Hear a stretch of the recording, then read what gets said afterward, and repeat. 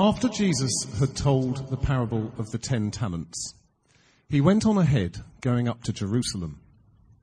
As he drew near to Bethphage and Bethany, at the place called the Mount of Olives, he sent 2 disciples, saying to them, "Go to the village ahead, and there you will find tied up a colt that has never been ridden.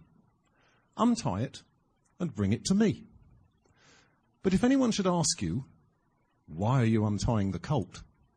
just say to them, 'The Lord needs it.'" So the 2 that were chosen went on ahead and found it just as Jesus had said. As they were untying it, the owners asked them, "Why are you untying the colt?" And they replied, "The Lord needs it." So they brought the colt to Jesus, and after they had placed their cloaks on it, they set Jesus upon it. And as he rode along, the people put their cloaks on the road in front of him. And as he approached the path down from the Mount of Olives, the whole multitude of disciples praised God, joyfully and in a loud voice, warning, in a loud voice, for all the deeds of power they had seen, saying, "Blessed is the King who comes in the name of the Lord. Peace in heaven and glory in the highest heaven." Now the Pharisees in the crowd said to Jesus, "Teacher, order your disciples to stop." And Jesus said, "I tell you, if these are silent, even the stones will shout out." Then Jesus came near to Jerusalem, and he could see it. And he wept over it. He said, "If you, even you, had recognized on this day what makes for peace. But now these things are hidden from your eyes. Indeed, the days will come when your enemies will build ramparts around you. They will surround you. They will hem you in from every side. They will crush you to the ground, you and your children within you. They will not leave within you one stone upon another, for you failed to recognize the time of the visitation of your God." Then Jesus went into the temple, and he started to throw out those people who were selling things there. He said, "It is written, 'My house is a house of prayer. You have made it a den of robbers.'" This is the word of God for the people of God.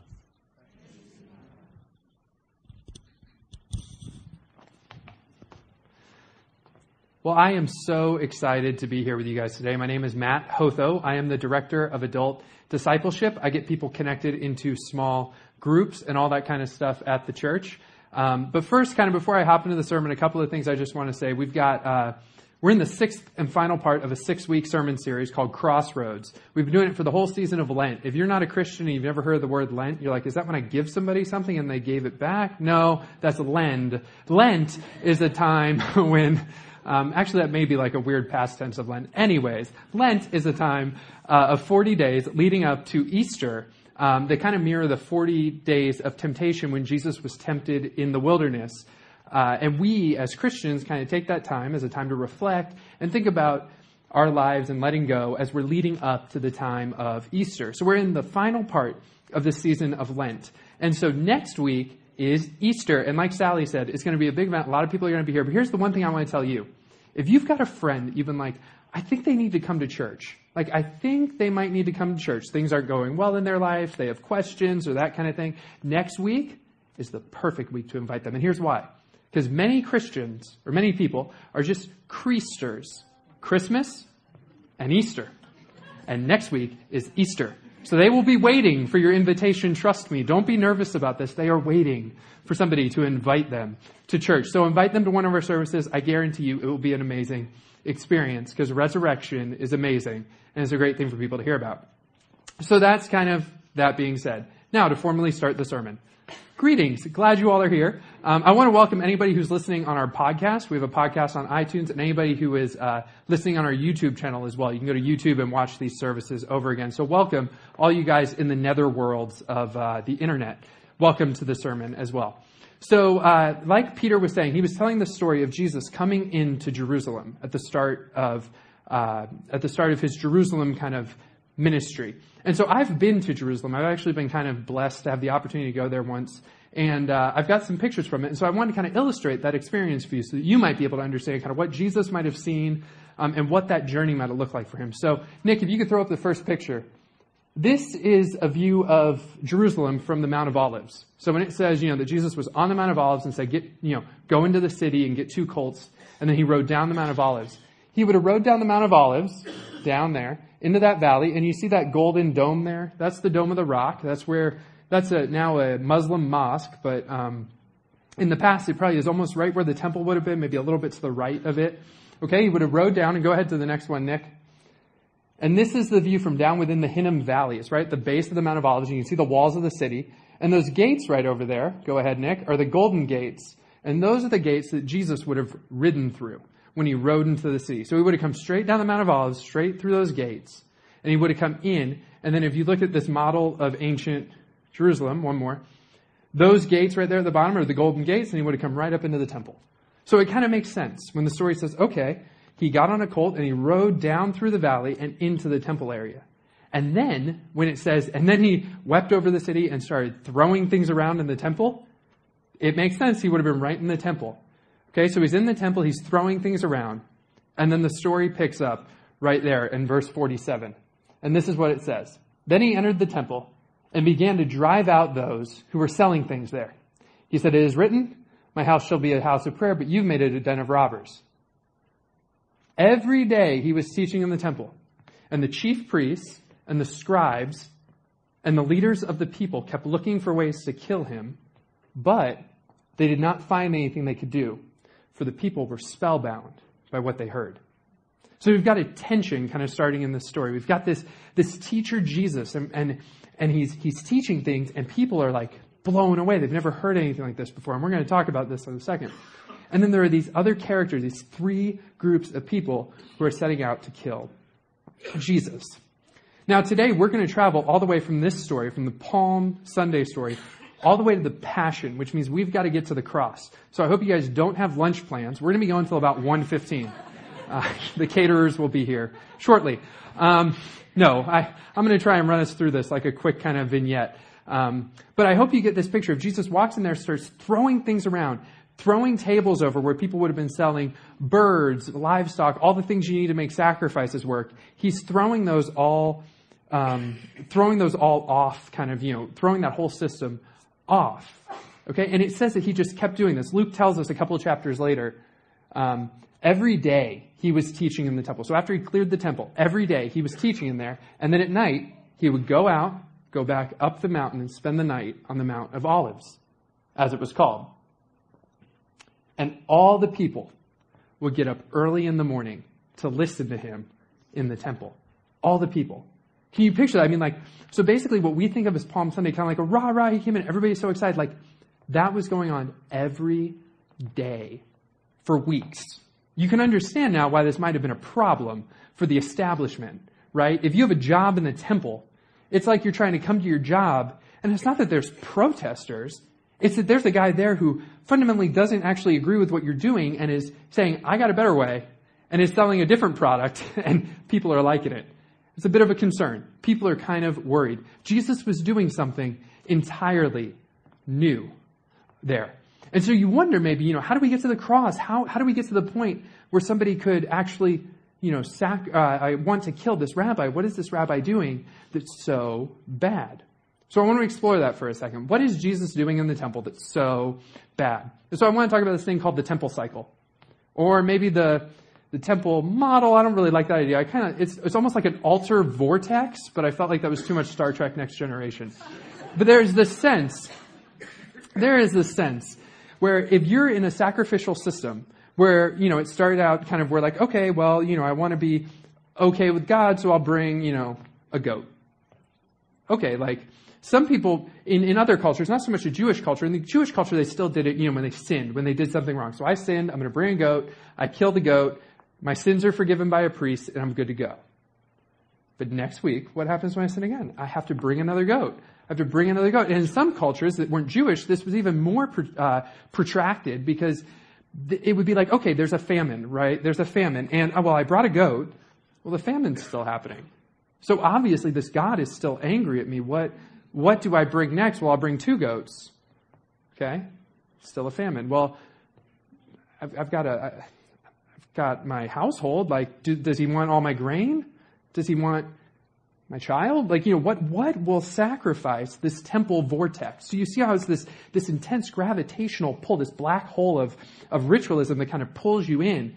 And the Jewish temple in some way had kind of become that, not so much in this dark sort of child sacrifice, that wasn't going on, but more of if I sin, I have to sacrifice. Well, I sinned again. Okay, I have to sacrifice. Well, I think that was a sin.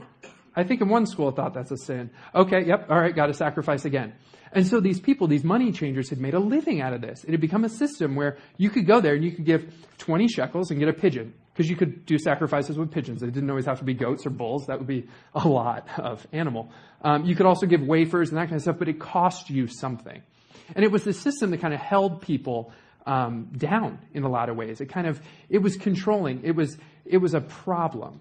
And Jesus wanted to do something entirely new. So in Luke, he teaches at the temple for about 2 chapters.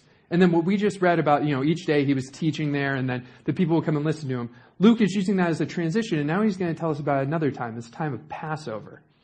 It's this day where he says to his disciples, hey, one of you, go find me a room. Go find me a room, and we're going to have a meal together.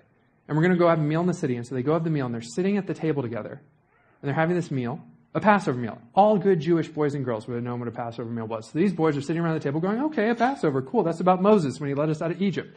I know what's going on here. And then Jesus breaks the bread. And they go, oh, that's cool. Yeah, I know what that's like. And then he goes, and this is my body. And they go, what? No. This is Moses taking us out of Egypt. And this is a meal of remembrance about how we didn't have time to bake our bread. And so there's unleavened bread. And God then, provided bread and manna for us as we were in the desert. That's all this symbolizes. Are you telling me that you're Moses? And he's like, no. But this is the blood of a new covenant. Check out what he says here. And we say this every week when we do communion, by the way. And he did the same with the cup after supper, saying, this cup that is poured out for you is a new covenant in my blood. Wait a second. Time out. The Passover, that blood was a lamb that was slaughtered to put on the doorposts to keep, to not have our firstborn children killed when the angel of death came by. You're telling me that now there's a new covenant and it's in your blood? And he's going, yeah. Jesus was doing something entirely new. And it would cost him dearly. Because this temple cycle and the people who maintained it, and the people who weren't just Jews, by the way, the Jews, if you ever heard that the Jews killed Jesus, no, not really. Like, that's not helpful for interfaith dialogue. It's more of the Romans. It's probably more helpful to think that the Romans killed Jesus. And everything that he was doing on the temple was really disturbing the peace. It was disturbing the peace to the point where the Roman people couldn't actually maintain order in the city. And so when you can't maintain order in a city, well, you're going to go take care of the person who's disturbing the order. In that case, it would have been Jesus. And so if you may or may not know the story, one of Jesus' disciples, Judas, who intimately knows Jesus, knows this routine of going to the temple, going to the Mount of Olives to pray, going to the temple, going to the Mount of Olives to pray, comes to one of the chief priests and says, hey, I can, turn this guy into you. Just give me a little bit of money. I know where he prays at night. I'll lead him there, show him to you. You can take him in the cover of darkness. Nobody will have to know. And if you know the story, that's what he does. He betrays Jesus, hands him over to the chief priests, the scribes, and the leaders of the people. And then they take him into the courts. He's tortured. He is beaten. He's mocked. He's taken before the people of the city, and they're asked, do you want to crucify Jesus or free a criminal? You can free either Jesus or this other criminal. And they go, oh, well, we'll free this other criminal. Let's crucify Jesus. And the people, not the Jews, the people say, let's crucify Jesus. So it's kind of this corporate sin, and they decide to crucify Jesus. And then he's led to his death. And I'm going to invite Sarah to come up and share that part of Scripture.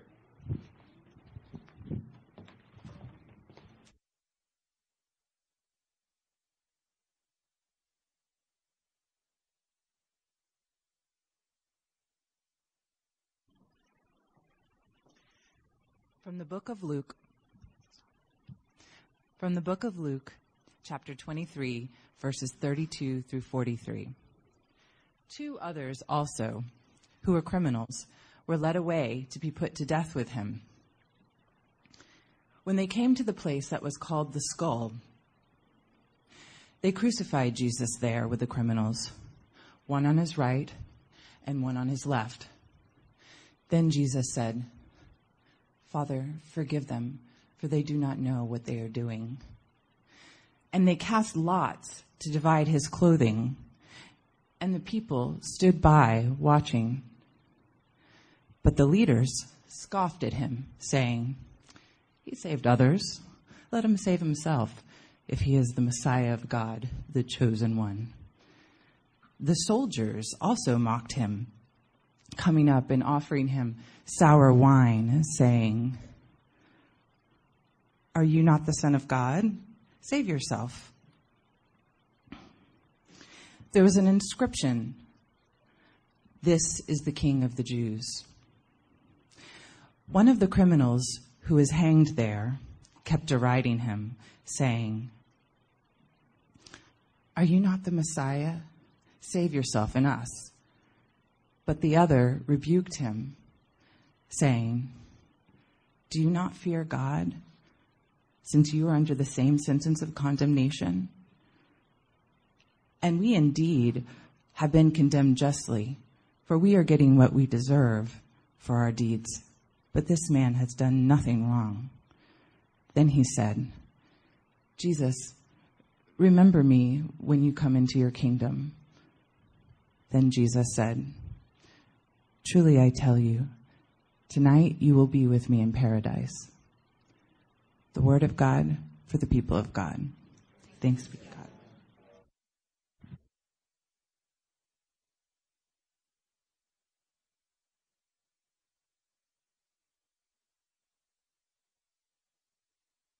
And so now we come to the Passion. We find Jesus on a cross, 2 criminals right next to him. And not just the criminals, but the people at the foot of the cross. Almost nobody is blameless in this scene. Everybody is mocking or deriding or making fun of Jesus in this moment. But they're all making fun of him with almost the same temptation. Save yourself. Obviously, if you were the Son of God, wouldn't you save yourself? Sounds so simple. And it sounds almost like what the devil said to Jesus in the 4th chapter of Luke, from our first week here in the series. If you remember, he's tempting Jesus, and he tempts him with bread, and then he tempts him with power. And then he says to him, Jesus, he takes him up to the highest part of the temple, the pinnacle. Jesus, throw yourself from the top of this temple, and then save yourself. Because won't God send angels up to protect you before you fall? Like an airbag of angels to catch you?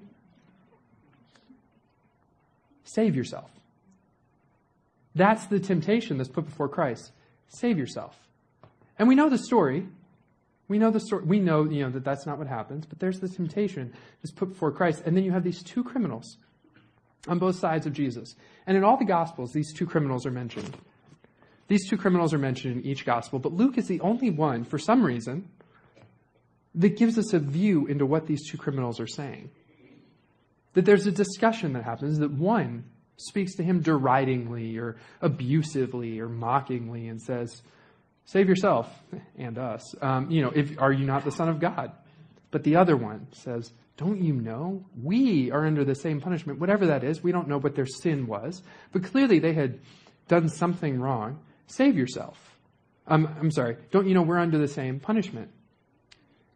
But this man has done nothing. And then Jesus to that one says, truly I tell you, today you will be with me in paradise. And so we find ourselves here looking at these two criminals between the crossroads of blindness and truth. Something that's helpful when thinking about the crossroads of blindness and truth is the 16th or 17th century theologian John Calvin. Now, Calvin gave birth to a system of theology that probably is loosely related to him in some ways called Calvinism. Some of us may not like Calvinism. Some of us who are Methodists are not Calvinists by our very nature of being Methodist, and that's okay. There's nothing wrong with the system of thought per se. But I'm going to tell you a little bit about it because I think it's something that is insipid. It's insipid within us. It can sometimes get deep within our bones and can lead us to a blindness of some kind. So this is what Calvin used to say. He used the metaphor of spectacles. I can't see any of you right now, by the way, so make faces at me. Do whatever you want. I don't care. This is really how I should preach from now on, by the way, because there's no stage fright. I can't see any of you. So Calvin talked about spectacles. And this is what he said. He said, Bible, the scriptures, are like spectacles. Without them, you're blind. You're walking around in a murky, blurry kind of darkness. You don't really know yourself, and you certainly don't know the world beyond you.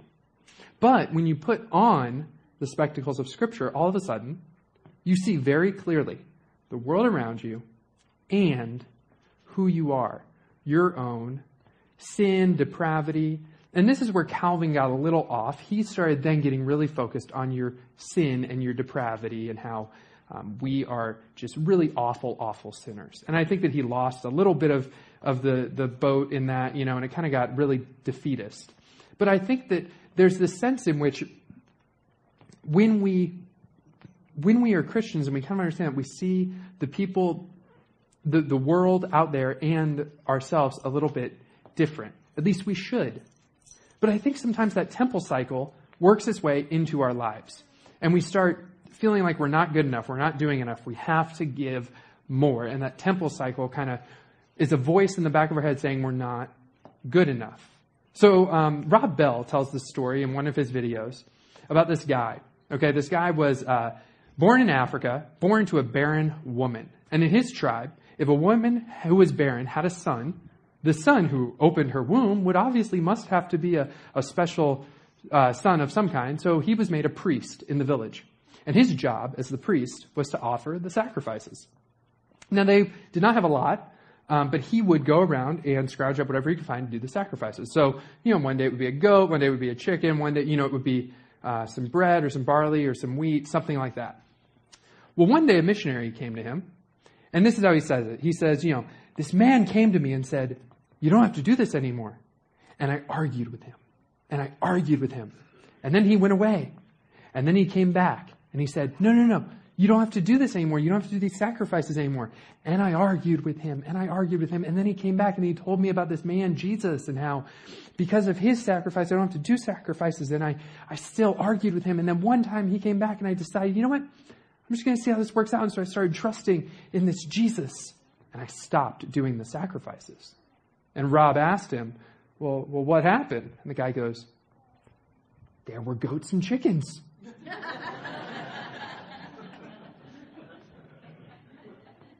And the guy says, you know the moral of the story, right? And Rob goes, yes, for this one time I think I know the moral of the story.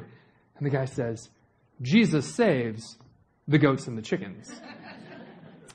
But I think that's true in our own lives. I think we have this temptation to think that God wants something from us. That there is this sense in which we have to exude a lot of energy in making amends to God and making God happy. And in some way, some of us may think that God's angry at us, that God's not happy with some of the things that we've done, and that God wants something from us. But I think there's a different way to look at it. Throughout the Gospel of Luke, Jesus is painting this picture of someone who God doesn't want something from them. He's the one who's saying to the paralytic, go in peace, your faith has made you well. Go in peace. He doesn't say go, but watch out, God's going to get angry at you again. Go in peace. Your faith has made you well. He says to the woman who was the sinner who interrupted the dinner with the Pharisees, go in peace. Your sins are forgiven. Your faith has saved you. Go in peace. Peace. Peace. There's this sense in which Jesus is offering salvation for people up until the very, very end. And he wants people to be in a relationship with God that isn't what can I give God to make God happy? It's not this temple model of, well, God wants something from me, and so I have to keep giving and giving and giving. So we have these different ways of looking at what happened on the cross. We call them atonement models in theology. We call them atonement models. And I just want to highlight three of them. There are just three schools of thought on this. We probably all stand one way or the other, and then I want to offer a fourth one that I think is going to be quite interesting. So this first one is called moral influence. And the moral influence model basically looks at Jesus' life. It looks at his life and the way he lived. And so what we do in the moral influence model is we say what happened on the cross is we're supposed to look at the cross and then look at the entire life that Jesus lived before the cross, and that's the example for us. He set the example for us for the kind of life to live. Kind of like that one. The second one is substitutionary. And that focuses on what happened on the cross. And what it says is it kind of is almost like Jesus blew up the temple cycle in some ways. Like, there was a system of God, we always need to give more, but we can never give enough. Well, Jesus was the ultimate sacrifice. Jesus kind of gave the one sacrifice that took care of it all. And then there's another model that kind of looks at his resurrection and what his resurrection did. It's a bit mythical. If you like Game of Thrones, you might like this one. It's called the ransom model. Here's how it works. From the beginning of time, from like the Garden of Eden, Satan has humanity ransomed to himself. And he has a ransom set out for God. And God's like, I got to pay the ransom. So in Jesus, he comes up with a trick. Jesus dies and goes down into the dead. And Satan's like, ha, ha, ha, I got my ransom. But Satan didn't know what he got. Because all of a sudden then Jesus is like, resurrection. And then Satan loses. That's kind of a fun atonement model, is it not? The ransom model. I leave you with those. Wikipedia will tell you more. But I bring them all up because I think that we all do think a little bit of all of them, because I think we do think that Jesus' life is really important. And I think his death is really important. And I also think his resurrection is really important. But I think there's an atonement model that can actually speak directly to the temple cycle as it happens in our own lives. And I want to share that with you right now. I call it the prepositional model. This will take you back to 5th grade English class. Here it is. If someone is willing to die for you, they're for you. You ever root for a certain team? Are you for the Bucks or the Rays or something? Are you for your son or your daughter? If someone is willing to die for you, they're for you. That's it. It's that simple. And I think it just it takes away the anxiety and the crushing guilt that comes with this temple model, because so often we can feel like, I'm not doing enough. Does God really like me? This is where I find myself looking so often. I find myself looking up at God, wondering, have I done enough? Are you happy with me? Are you pleased with me? Am I the person that you want me to be? Instead of looking out into the world and looking at the people around me and the world around me and how I can be impactful in the world around me. This calls that into question. If someone is willing to die for you, they are for you. God is saying, no, don't look up here. We're good. We're good. Trust me, we're good. Look out here. Look at what's going on around you. You never have to wonder where you stand with God. And for me, there was always this barrier. That I had to get over. It was this barrier of kind of self-doubt. I can't think of the right word for it, but self-doubt. And so what it was like this barrier here. And I heard this story once by Brennan Manning. And he's a writer. He's a writer who wrote this book called The Ragamuffin Gospel. And he tells this story. And it's a beautiful story that helped me kind of get over it. And I want to share it with you. He says there was this woman who was having visions of Jesus. And the archbishop came to talk to her because we can't have people having visions of Jesus now, can we? And so the archbishop comes to her and says, have you been having visions of Jesus? And she says, yes, I have. And he goes, well, the next time you have a vision of Jesus, I want you to ask him something. She says, okay. She says, I want you to ask him what sins I confessed the last time I was in confessional. She says, okay. Well, a couple of weeks later, he catches word that she has again been having visions of Jesus. And so he goes to her and he says, do you remember what I asked you? Do you remember, did you ask Jesus what I asked you to ask? And she says, yes, I did. And then she takes the bishop's hand in hers and looks him dead in the eye and says, Jesus' exact words were, I don't remember. I don't remember. Christians should be the freest people. If you are doing Christianity and you feel like you have this guilt, this burden, this weight on your shoulder, I'm so sorry. Please know that it's meant to be the freest. We are supposed to be the freest people so that we can go out into the world. We are not meant to be caught in this looking up at God, wondering, have I done enough? We are meant to be living for the sake of others. That's the truth of the cross. And that's the truth of today. Will you pray with me?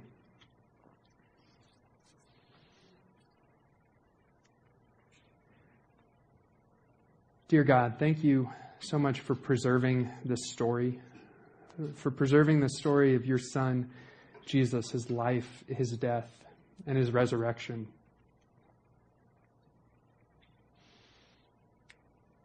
Help us when our own feelings of our own inadequacy and our own sinfulness gets in the way and keeps us from trusting in you and keeps us checking on our relationship when we should be checking on our relationship with others. God, free us from that cycle. Free us from that cycle of always thinking we owe you more. Help us to be free people who want to go out into the communities around us for the sake of others. We pray all of this in the name of your Son. Amen.